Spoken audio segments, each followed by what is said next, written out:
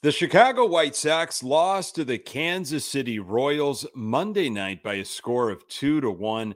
It was that classic lifeless Chicago White Sox offense that we have unfortunately gotten to know here in 2022.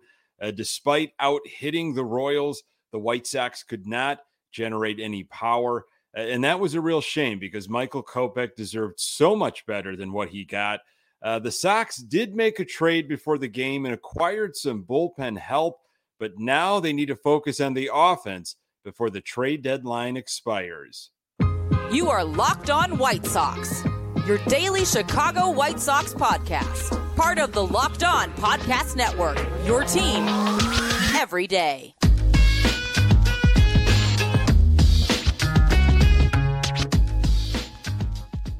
Hey, Sox fans, welcome to Locked On White Sox. Thank you for making Locked On White Sox your first listen each and every day.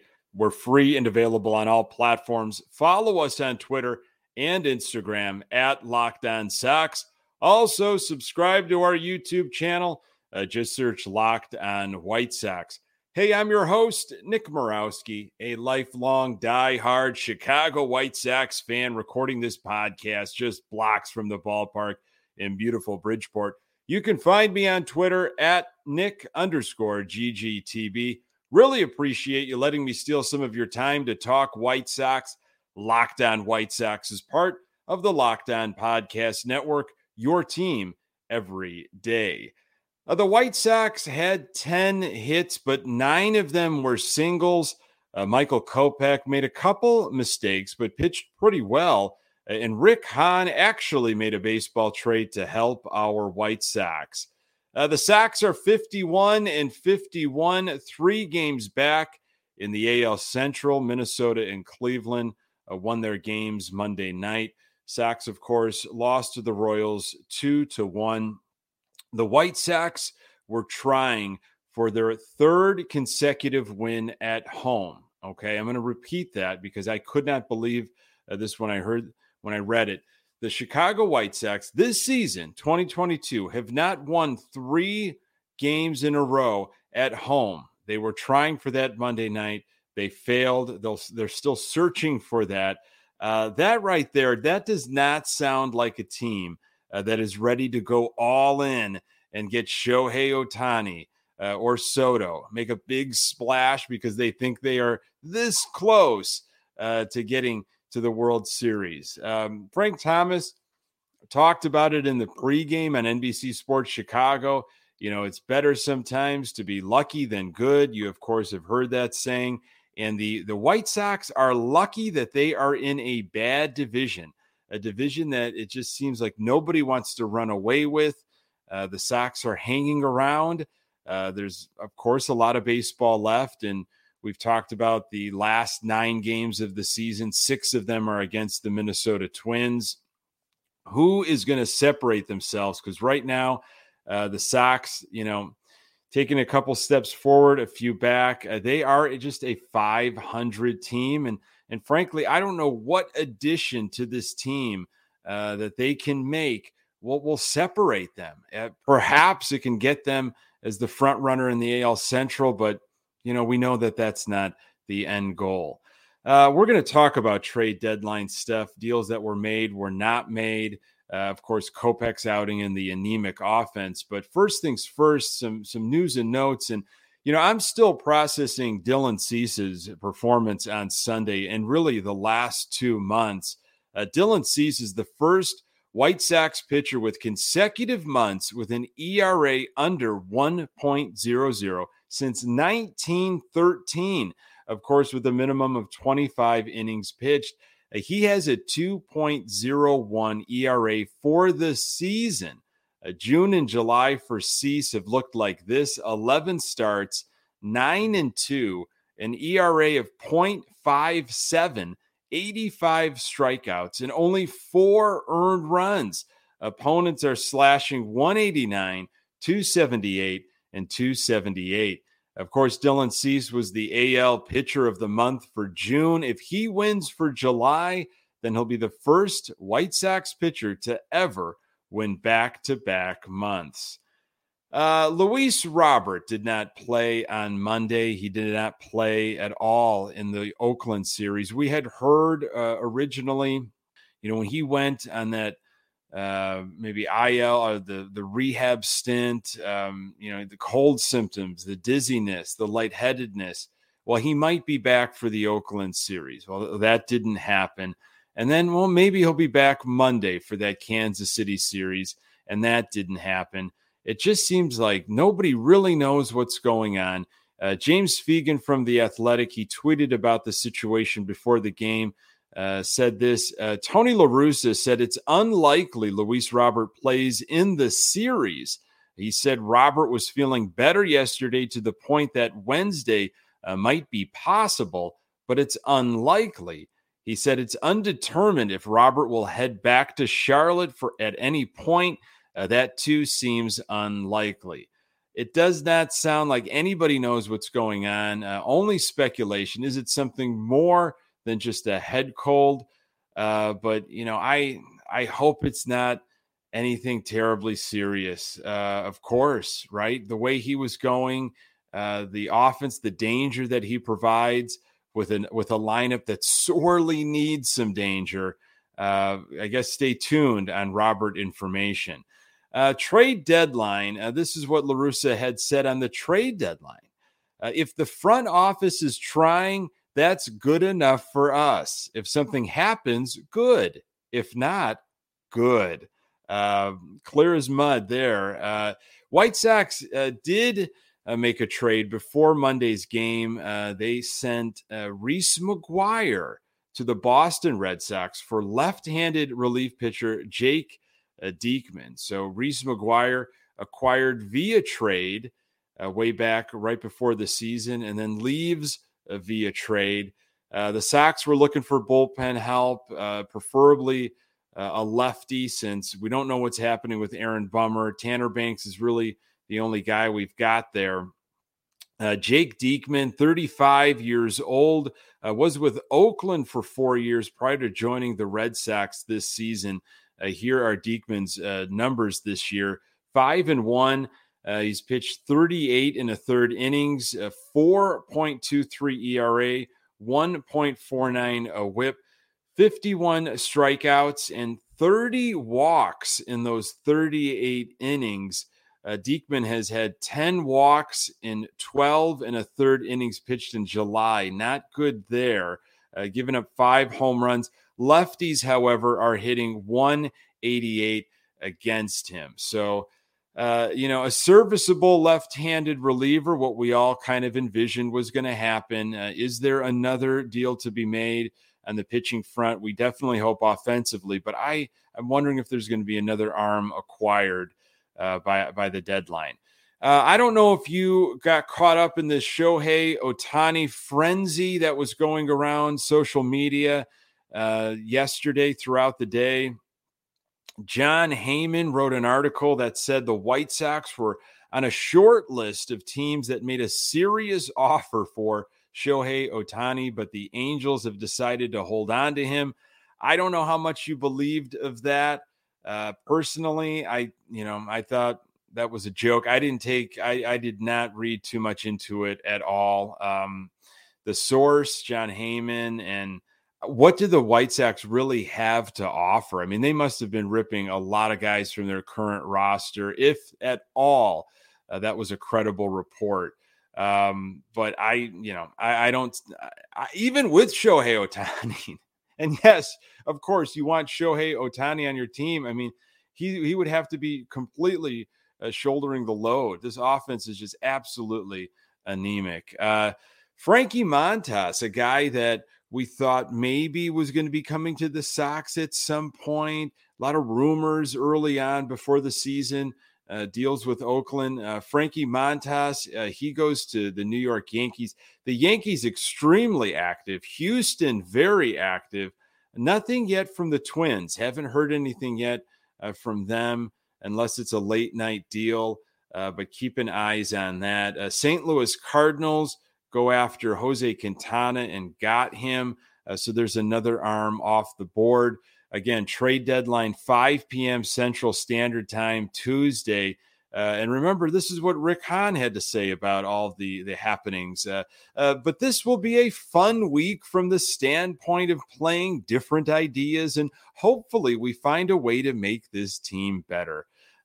So much Hahn speak. I do think they're trying, but look, I don't think this team is going to get just unbelievably better before the trade deadline. And again, what moves can the Sox really make with the assets that they have that put them now in the Yankees and Houston conversation? I mean, what the Yankees and the Astros have done just on Monday to an already pretty stacked team, the Sox are not in that conversation at all. The Sox are after the division, a very weak division, and then you get in, and then you see what happens.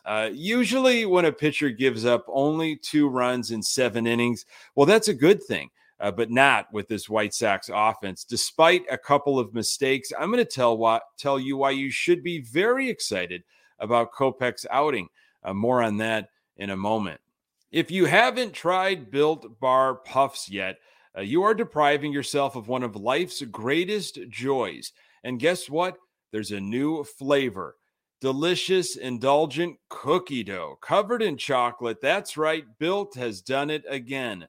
Let me introduce you to your new favorite cookie dough chunk puffs. Have a light and chewy texture, real cookie dough chunks, and of course, they're covered in 100% real chocolate. All the joys of eating cookie dough without the hassle of making it. Plus, it's healthy for you. Cookie dough chunk puffs are only 160 calories, and they have a whopping 15 grams of protein in them. Run to Built.com to snag a box for you and the family. It will be the perfect treat, or you can find a really good hiding place and just hoard them for yourself. Like all Built bars, the new cookie dough chunk puff is covered in 100% real chocolate. That means they're healthy and tasty. Chocolate-covered cookie dough with light, fluffy texture. What's great about Built is that all of their bars are made with collagen protein, which your body absorbs more efficiently and provides tons of health benefits. Eat something that tastes good and is good for you. You're going to love the new cookie dough chunk puff, whether you need a snack for your workout, a late night treat, or you just need to grab a quick bite. Built is the perfect protein bar, and they taste better than a candy bar. Ditch the calories, fat, and sugar. Grab yourself a Built bar. Go to Built.com, use promo code LOCKED15 and get 15% off your order. Use promo code LOCKED15. Thanks for making Locked On White Sox your first listen. The MLB trade deadline is August 2nd, and Locked On MLB has all the breakdowns. Locked On White Sox will have rapid reactions to any move made. Make sure you have subscribed to Locked On White Sox on YouTube or wherever you get your podcasts so you get notified when each episode premieres. Michael Kopech's last start was July 26th in Colorado, a very tough place to pitch. It was, of course, his first time pitching in Coors Field. He went 5 1/3 innings, only gave up 6 hits, 0 earned runs, 3 walks, and 4 strikeouts. A solid outing for Kopech. So how was he going to follow up? Now, first inning traditionally has been a little difficult for Kopech. We know it has been for Giolito, and there's a few other pitchers in there.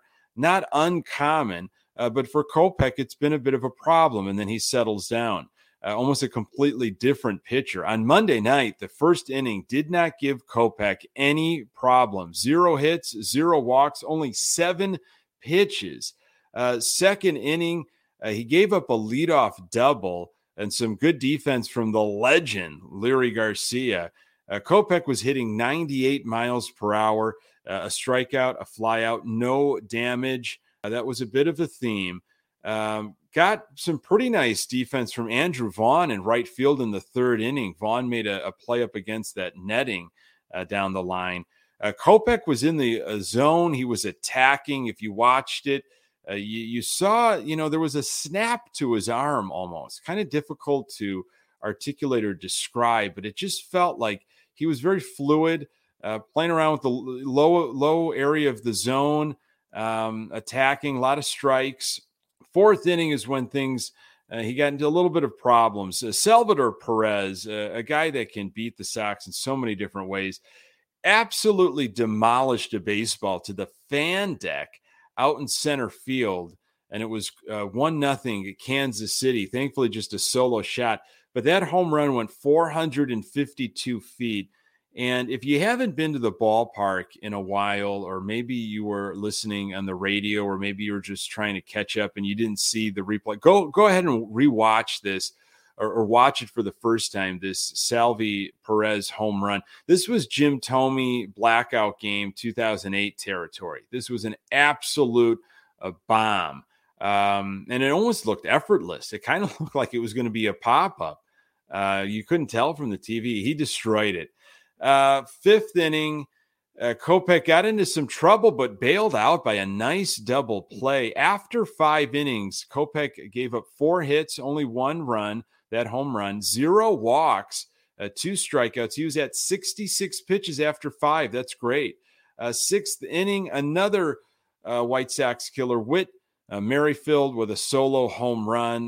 Merrifield, man, he is a guy that I would love to have on the White Sox. Solid second baseman. He's got some power. 2-0 Royals after the 6th. The 7th inning, some more trouble brewing. Runners on the corners with 2 outs. Kopech at 97 pitches. La Russa leaving him in, and he gets out of the jam. Kopech's final line, 7 innings pitched, 6 hits, 2 earned runs, only 1 walk, 3 strikeouts. And it was those 2 solo home runs. His ERA down to 3.12. He threw 100 pitches on the nose. 8th inning, Jose Ruiz came in. And 9th inning, Jimmy Lambert. Boy, has he been great as of late in some tough, high leverage situations. You never thought you'd be seeing Ruiz and Lambert in these spots. But Kelly, Graveman, and Hendricks went Sunday. And it's just rare where they go back to back. So Ruiz and Lambert got the job done. Kopech deserved so much better than what he got. He really got nothing. And a solid outing. Yeah, you don't want guys like Perez to constantly beat you, but he did. And if you're going to get beat, he gave up a long home run. Merrifield, another pesky Royal. But it was the problem with Sox offense. The silver lining you take away is that was a great follow-up outing from Michael Kopech. And yeah, it was against the Royals, but they can be dangerous. You never know. It's when you catch a team, right? And I thought Kopech, he did exactly what we needed him to do. And if we can keep that rolling, the pitching is just got to hold on right now as the offense hopefully picks it up. I mean, the Sox are a 500 team doing mediocre things, and their offense once again cold. I mean, it's just a bad time to have another power outage. We're going to talk about that a little bit more in a moment. So it's a new month, of course, and Jose Abreu in August has been a beast throughout his career. He hits .335, 56 home runs, and a .994 OPS. Those numbers are by far the best numbers in any month for Jose Abreu. Sox, of course, hit 2 home runs on Sunday in that finale with Oakland. It was another warm day on the south side on Monday. Perhaps, maybe continuing with that power surge. Sox 16-3 when they hit multiple home runs in a game. Again, no Roberts on Monday night, but Eloy Jimenez started in his 4th game in a row, so that's a good sign. First inning, you've got left-handed pitcher Daniel Lynch on the hill for Kansas City. He went 6 innings and gave up nothing against the Sox back in late April. We've seen him before. Typically, the White Sox will hit a left-handed pitcher pretty well. We want to see a lefty on the hill. It wasn't the case, though. Daniel Lynch carved us up pretty well. Andrew Vaughn had a single pass to shortstop in the first inning. That was it. Nothing in the second inning. And I'm watching this game and thinking, how can a move, even one offensive move, really change this team at all and get them into the AL elite category? Unless there are guys like Yasmani Grandal, Moncada, Tim Anderson, Jimenez, Robert comes back healthy. You need so many guys to start reaching their potential and start catching fire, and then bring on, a guy that can really also help out and shoulder the load for maybe a guy like Abreu. But it is just painful to watch this White Sox offense at times, and Monday was one of it. Third inning, Tim Anderson with some 2-out offense, Moncada with a base hit. You got runners at the corner for Vaughn, and he pops out to short right field. After 3 innings, the Sox had 3 hits, all singles, 0 walks, and struck out 5 times. Sixth inning, here's your extra base hit of the night, Andrew Vaughn with a leadoff double, and then nothing to show for it. Yasmani Grandal ended the inning. And if he could start turning it around at some point, that would be great. We've talked on this podcast, and I'm sure you have referenced, to other Sox friends in your life. Hey, Yasmani Grandal had a great second half in 2021. What if we get that? That's like almost an addition at the trade deadline. Right now, I'm not seeing it. He looks lost. Seventh inning, Sox got some offense. The legend, Leury Garcia and Seby Zavala providing the offense. First and third, nobody out. Sheets hitting for Engel, sac fly, 2-1 Kansas City, and that's all the Sox could get. In the ninth, Sheets had a 1-out hit, and then Anderson hit into a double play. Sox final line, 2 runs, 10 hits, 1 walk, 9 strikeouts, only 1 extra base hit, and again, it was that double by Andrew Vaughn. Sox were 0 for 5 with runners in scoring position. Lucas Giolito heads to the mound on Tuesday night. Sox looking to bounce back, and hopefully there will be some new additions to talk about.